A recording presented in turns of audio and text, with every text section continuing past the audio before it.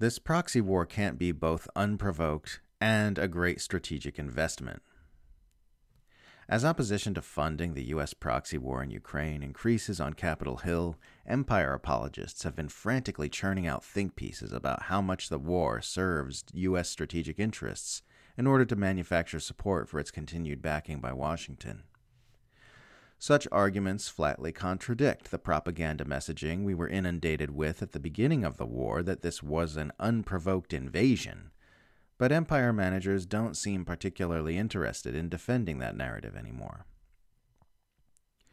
The latest appearance in this new Our Ukraine Proxy Warfare Greatly Advances U.S. Strategic Interests genre of op-ed comes to us courtesy of notorious war propagandist Max Boot via the Washington Post.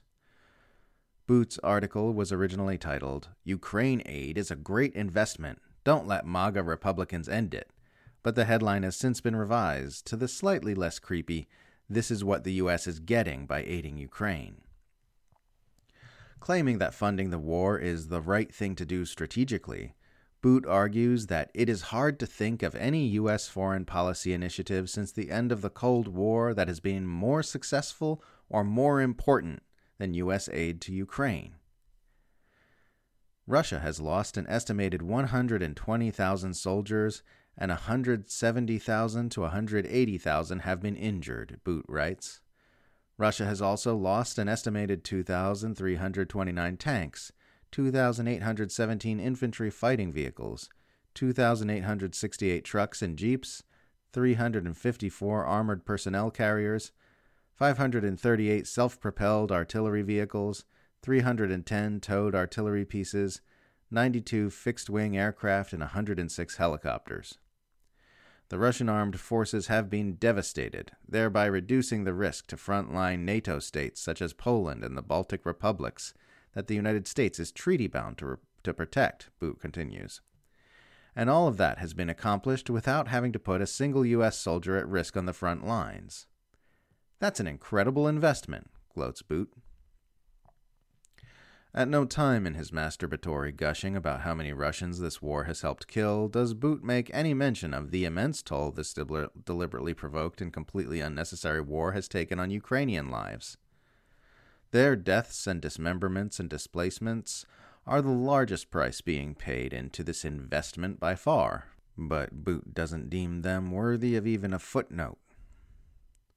We've been seeing this investment line being promoted with increasing frequency by U.S. empire managers and their apologists. In an article published in the Connecticut Post last month, Senator Richard Blumenthal assured Americans that we're getting our money's worth on our Ukraine investment.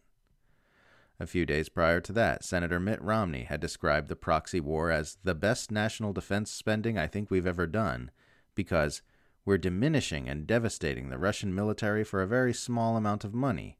A weakened Russia is a good thing. In December, Senate Minority Leader Mitch McConnell said that funding the proxy war is a direct investment in reducing Vladimir Putin's future capabilities to menace America, threaten our allies, and contest our core interests. Last November, the Imperial War Machine-funded think tank Center for European Policy Analysis published a report arguing that U.S. spending of 5.6% of its defense budget to destroy nearly half of Russia's conventional military capability seems like an absolutely incredible investment. We saw one of the most glaring examples of this new genre of empire apologia last week, when the Bill Kristol-led group Republicans for Ukraine put out a television ad explaining how much this war is a fantastic investment which serves U.S. strategic interests. When America arms Ukraine, we get a lot for a little, the ad said. Putin is an enemy of America.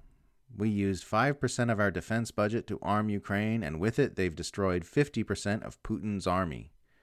We've done all this by sending weapons from storage, not our troops. The more Ukraine weakens Russia, the more it also weakens Russia's closest ally, China. We are asked to believe a lot of very stupid things by the propagandists of the U.S. centralized empire, but one of the very stupidest is the claim that this war simultaneously A, was completely unprovoked, and B, just coincidentally happens to massively advance U.S. strategic interests. It really cannot be both. If you accept that this war is a very low-cost, high-reward means for the U.S. to advance its strategic interests overseas, then you'd have to have tapioca for brains to also believe that the U.S. wouldn't have gone out of its way to make sure the war happens. And indeed, that's exactly what occurred, which is why U.S. intelligence operatives and Western foreign policy analysts spent years saying that the actions of the U.S. and its allies were going to provoke Russia to war. The reason it matters so much that the war in Ukraine was provoked by the U.S. centralized empire is because that shows you where the path to peace lies.